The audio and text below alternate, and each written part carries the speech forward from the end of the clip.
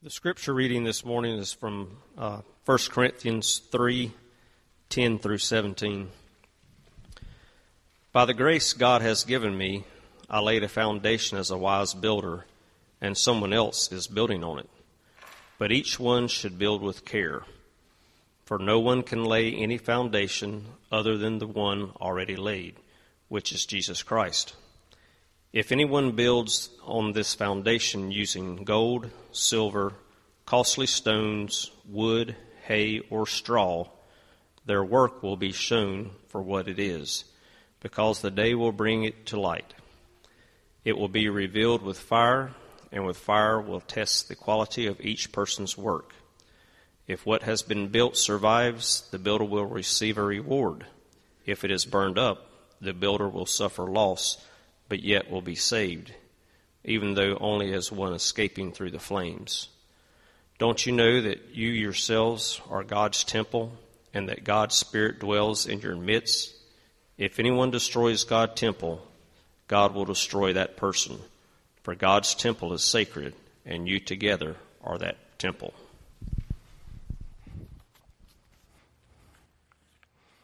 If you haven't already, please do find 1 Corinthians chapter 3, beginning at verse 7 in your Bibles, so you can follow along during the sermon. The sermon will be better if you follow along in your Bible. You'll be able to follow better. You'll get more out of it.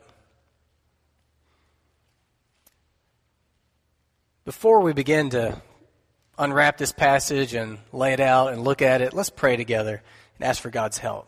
Would you bow with me? Father, please speak to us now. Please speak to us plainly and clearly. Help us to receive your word and embrace it and respond to it. Let it change our hearts and our minds and how we think and how we live. And we trust you for all these things, and we recognize that all these things are the things of miracles. These are the things that we rely on you and your Holy Spirit and your word for. So we look to you now. In Jesus' name, amen. Thank you. I want you to imagine that you're at your desk, or whatever it looks like when you're at work. You're at your desk, it's a normal day, or maybe you're in your car driving, or maybe you're at home on just an average day, or some of you on a school bus driving kids, or in a school atmosphere. All of a sudden, all the natural light from outside goes dark in the middle of the day. And your ears are filled with the sound of this mighty cosmic roar. And everything stops. All the work stops, all the cars stop. Everything stops. And everybody goes outside to see what in the world is going on. And all of a sudden they're almost blinded by this glorious light as Jesus Christ returns.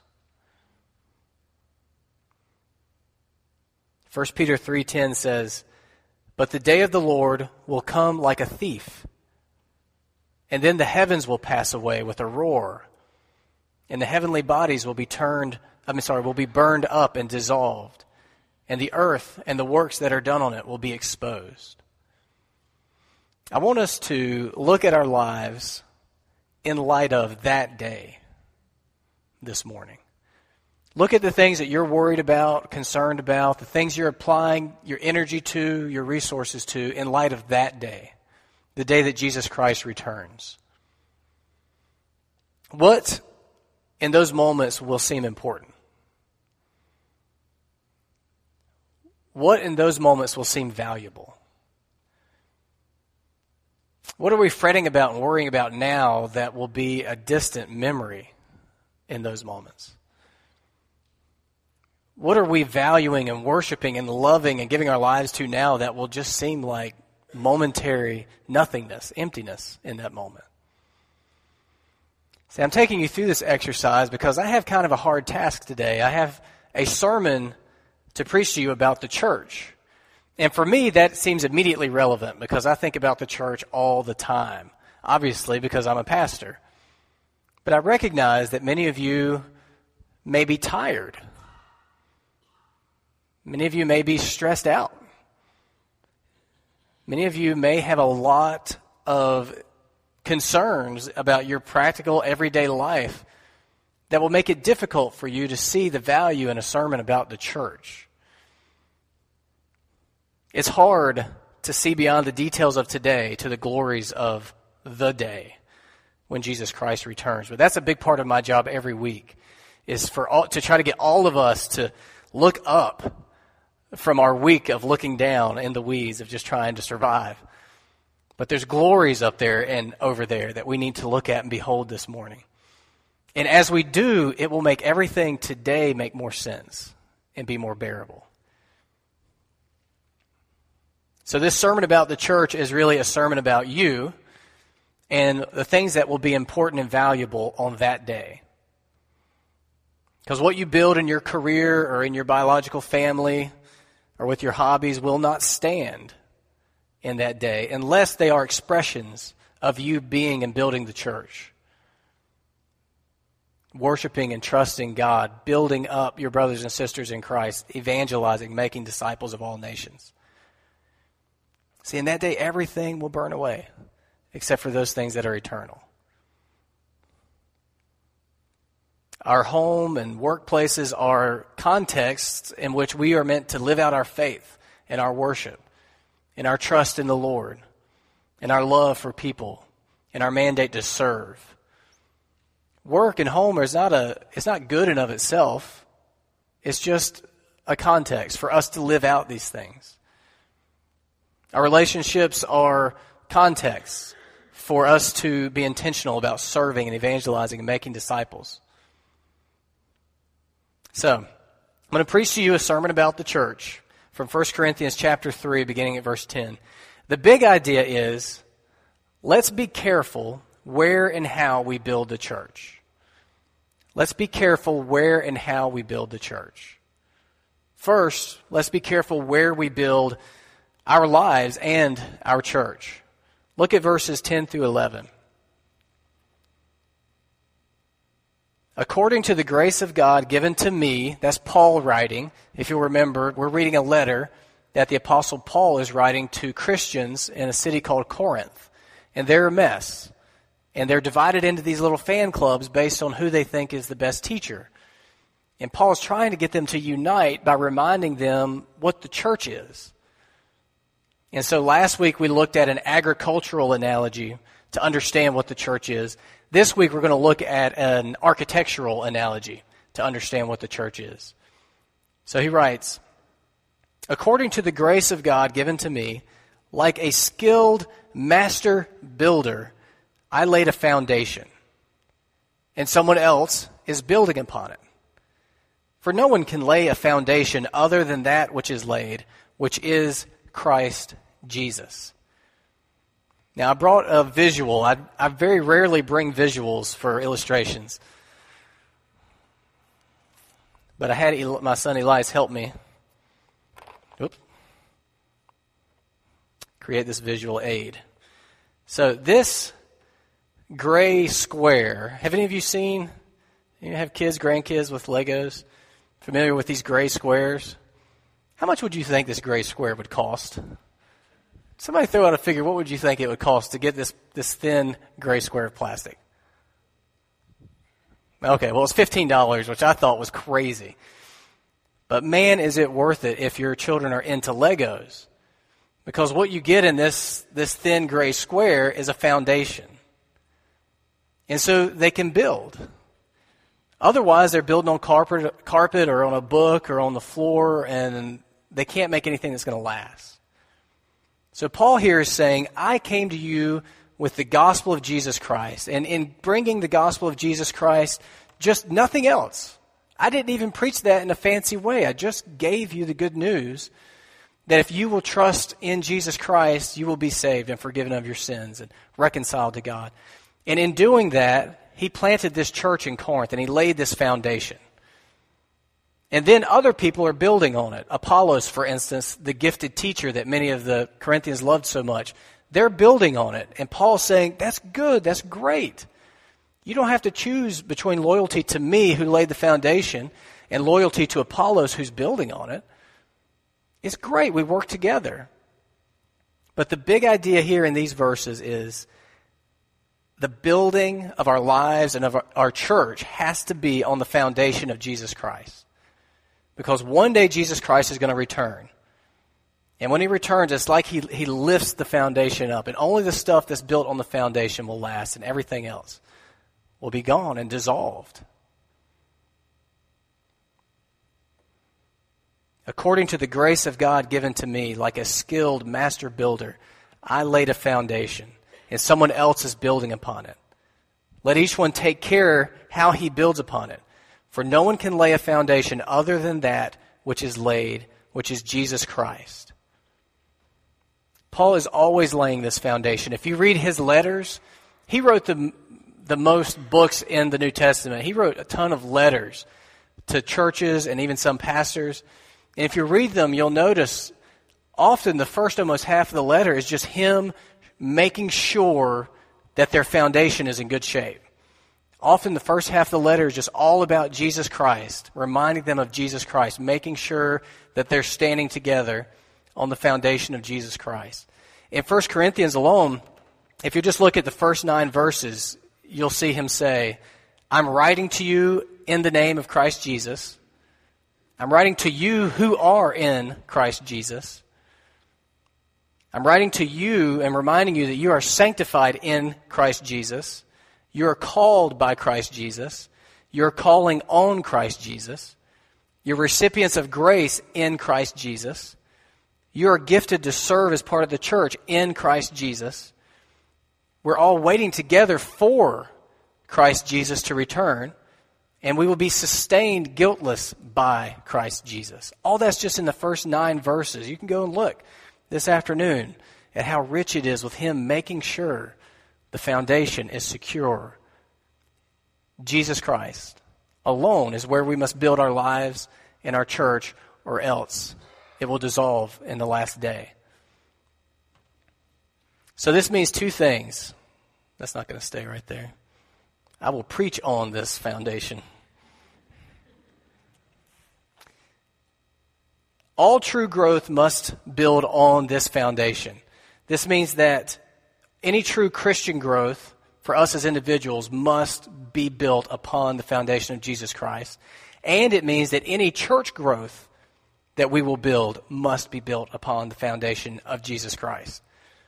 So let's look at that first point. True Christian growth builds on Jesus. Where are you in your faith right now, in your walk with Christ? If we were to have a one-on-one lunch this afternoon and I just started asking you these questions, how would you answer? Where's your faith right now? How's your walk with Christ? How can you grow as a Christian? How can you move forward deepening your faith? Further freed from sin. Further freed from the tyranny of yourself to be selfless and live the way God intended. How can you develop a heart that genuinely wants to worship and love and serve and trust God? How can you develop real, practical, daily holiness in your life? How can you develop a heart that really loves the people around you and genuinely wants to serve them and make disciples of all nations? How can you develop the fruit of the Spirit in your life? Love and joy and peace and so on. How can you grow in your spiritual gifts to be able to serve as part of the church and become a vital, thriving member of the church? All of that comes only by placing your faith more deeply in Jesus Christ and following him more seriously as your Lord. There is no growth like that apart from that foundation. Unless it starts here, it doesn't stand. Good deeds to try to soothe your conscience won't stand in the final day. Only those done based on the fact that you are forgiven in Christ and have a God that you want to honor will stand.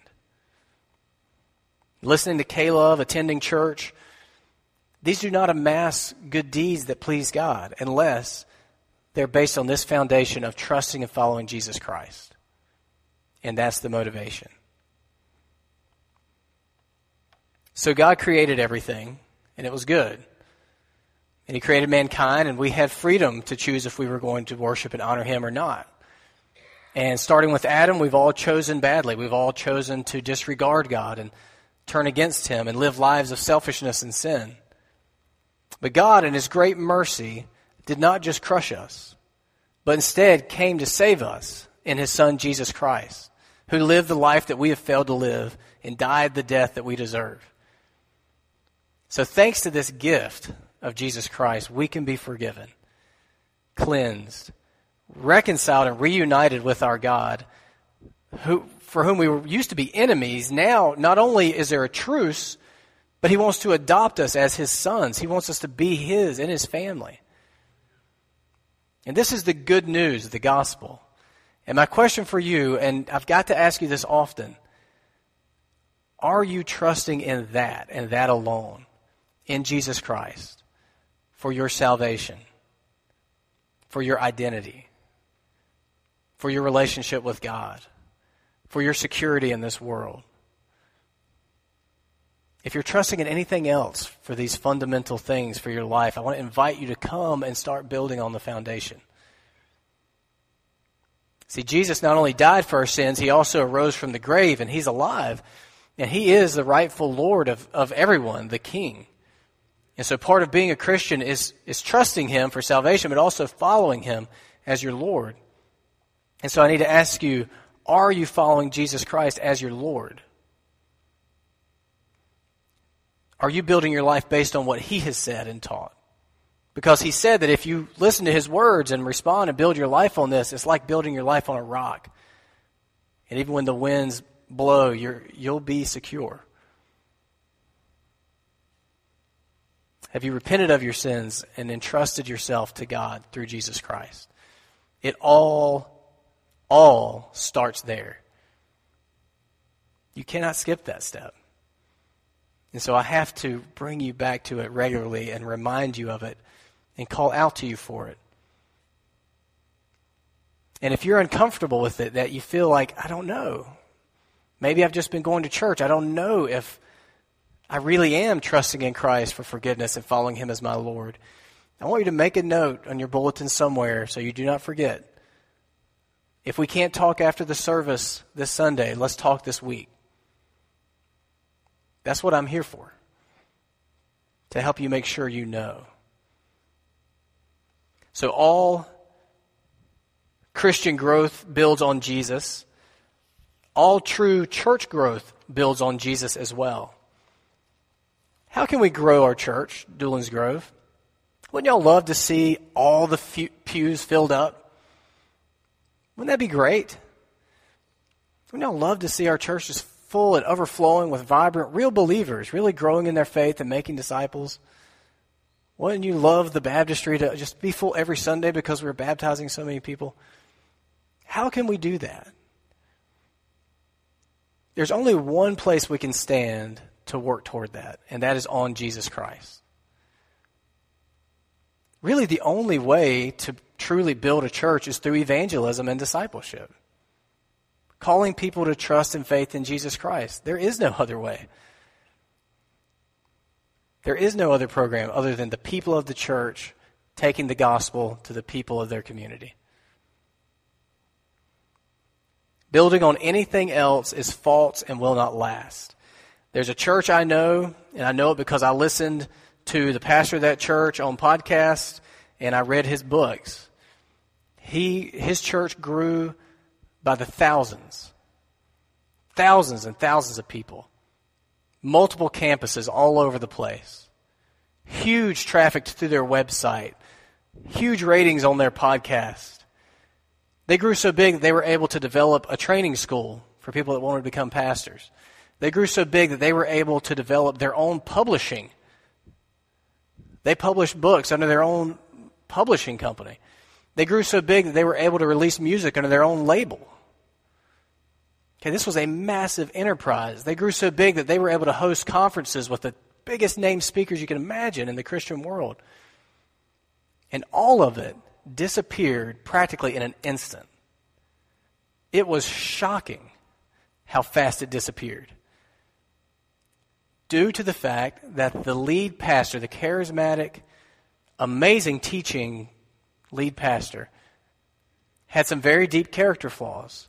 I don't know the man, and I'm not here to judge the man, but you cannot deny how shocking it was that once he left, that whole empire vanished like a vapor, like a mist, like it was never real to begin with.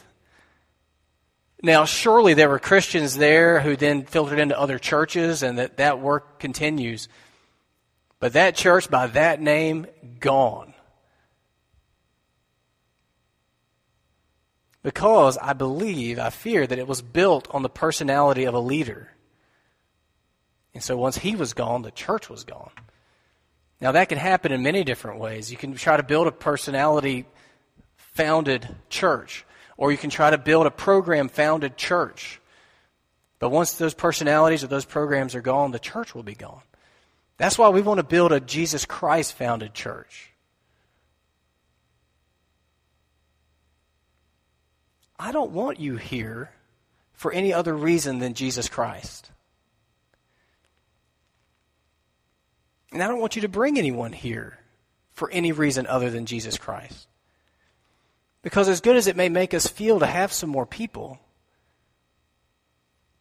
unless it's built on Jesus Christ, it's empty, vain, hollow. And when he returns and lifts up his church, it will not be lifted with it.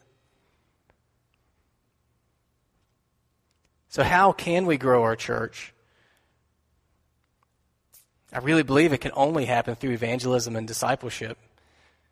Now, I know that's something that many are not comfortable with, especially evangelism.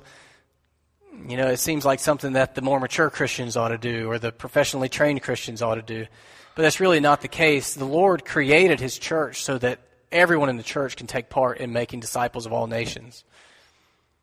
If you want a way to start, I'll give you one really good first step, and that's to come to our Sunday morning prayer meeting, where that's what we pray about. We try really hard during that 30 minutes we share briefly any opportunities or people that we want to see come to Christ, and then we just pray for them. We pray for God to save them. We pray for God to open up doors of opportunity for us to share the gospel. We pray for God to send other Christians around these people with the gospel. We pray for boldness so that we would be fearless to speak the gospel. We pray for the words to say. So if you don't know where to start, just start there and come and pray with us, because somebody coming to church is something that we can bring about, but somebody coming to saving faith in Jesus Christ is something that we cannot bring about. It is supernatural. It is miraculous. It's the spiritually dead coming to life. So we have to pray. It has to start there. Can I share that story about the mailbox? Richard? Doris? Would it be okay? Okay, just this morning in our prayer meeting, as we're talking about who we'd like to pray for, the Lowrys told a story of someone who hit their mailbox in their car. And this became for them an opportunity for the gospel. And so this guy that hit their mailbox with their car is coming over for a cookout Saturday with the hopes that they can share the gospel with him and nudge him toward Christ wherever he may be with Christ. Now, that's an opportunity that many of us would just let go by. But if we're praying for it, if we're looking for it as a church, you will see every day yields many of these opportunities. I got this list from a book I was reading this week about just everyday evangelism that's available to all of us. 1, eating with non-Christians. You know, we all eat 3 meals a day. We can use some of those meals to eat with non-Christians. Use your lunch break to eat with non-Christians in the hope of developing a relationship with them and nudging them toward Christ. Arrange our routines to be around non-Christians. If you see that you're in this Christian bubble and you never even rub elbows with people that don't know Christ, maybe figure out a way to rearrange that routine so that you do, so that you can develop evangelistic, discipling relationships. This is one I sort of changed to fit our context, but maybe instead of walking around the church circle, walk in our neighborhood back here, and you'll start meeting people. because you're out and they're out, and you don't know what opportunities may come. Become a regular wherever you go for coffee or for lunch or to get your hair cut. Instead of going to a bunch of different places, go to one place regularly and develop relationships with the staff there and the people who frequent there. I've had many opportunities to share the gospel just by asking a waiter or waitress, I'm about to pray over my meals. Is there any way I can pray for you today? And you'd be amazed at how often people will just open right up right there at Shomars or wherever and just tell you everything. And it opens up all kinds of doors to talk about the gospel in just natural ways. Just a guy talking to a guy about life. And my worldview is that Jesus Christ is the Savior and Lord, and all the things you're looking for are found in Him. And it's just a natural conversation, not some formula that I follow or anything like that. Talk to your coworkers. Use your hobbies to get to know non-Christians. Participate in community activities. Serve your neighbors. One of your best tools is just questions. It's your eyes genuinely seeing the people around you, your heart genuinely loving them, and so you just ask them questions about their life, about your weekend, about your family. Why do you believe that? How did you grow up? I'm a church person. Did you grow up in church? Why not? Or why'd you leave? Or what do you think about that? It gets there. It gets toward gospel things if we're intentional. I really believe if we develop a culture of just everyday evangelism and discipleship, church growth will not even be a topic. It'll just happen. Maybe Doolin's Grove won't be huge. That'd be fine, so long as the kingdom of God is growing. Maybe your coworker lives on the other side of town, so you want him to be coming to Christ and getting ingrained in a healthy church near him. That's good. I've told you before, if you want to go with him to visit that church to help get him ingrained there, I support that. Gospel intentionality. Having a higher purpose for our relationships. These are the things. These are the ways we build our lives in our church on the foundation of Jesus Christ.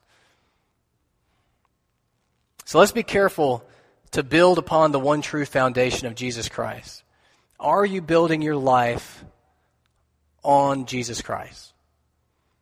And are you helping to build our church on Jesus Christ? Let's be careful where we build, and let's be careful how we build. Look at verses 12 through 15. Now, if anyone builds on the foundation with gold, silver, precious stones, wood, hay, straw, each one's work will become manifest. For the day will disclose it, because it will be revealed by fire. And the fire will test what sort of work each one has done. If the work that anyone has built on the foundation survives, he will receive a reward. If anyone's work is burned up, he will suffer loss, though he himself will be saved, but only as through fire. Remember the 3 little pigs story? One of the pigs built a house out of straw, one built a house out of sticks, the other built a house out of bricks. And the big bad wolf came and huffed and puffed, and he blew down the straw house and the stick house, but he couldn't blow down the brick house. See, when Christ returns, there will be this wind of flames that will burn up and will test everything we've done in our lives as by fire. And everything built out of straw and sticks will be burned up, will be gone. And only that which was built out of gold and precious stones and silver will remain. So there's different ways to build our lives in our church. Some are good and some are bad. Paul talks about this a little bit further on in chapter 4, verse 5. In that verse, he reveals that when the Lord comes, he will bring to light things now hidden in darkness and will disclose the purposes of the heart. Then each one will receive his commendation from God. So I believe what he's referring to in our main passage is that our motives will be exposed. The purposes of our heart will be exposed. Our motives matter. Our efforts to build our lives in our church are composed of the raw materials of our motives. And when Jesus returns, those will be revealed for what they are. So I think there's two types of people in most churches, and in our church too. They're the type that are building their lives on Jesus Christ, and they're the types that are building their lives beside Jesus Christ. The type who are building their lives on Jesus Christ are living a life of repentance and faith in Him for salvation and for life itself. And in their hearts, they find growing genuine love for God and genuine love for people, genuine desire to be a part of making disciples. The other folks are building their lives beside Jesus Christ. They may get some second-hand holiness from the people who are building their lives on Jesus Christ, but in their hearts, there is no love for God growing, and there is no love for people growing, and there is no growing freedom from sin, and there is no growing freedom from worry because of their faith. And they're living hollow shell church lives that look good on the outside but are empty on the inside.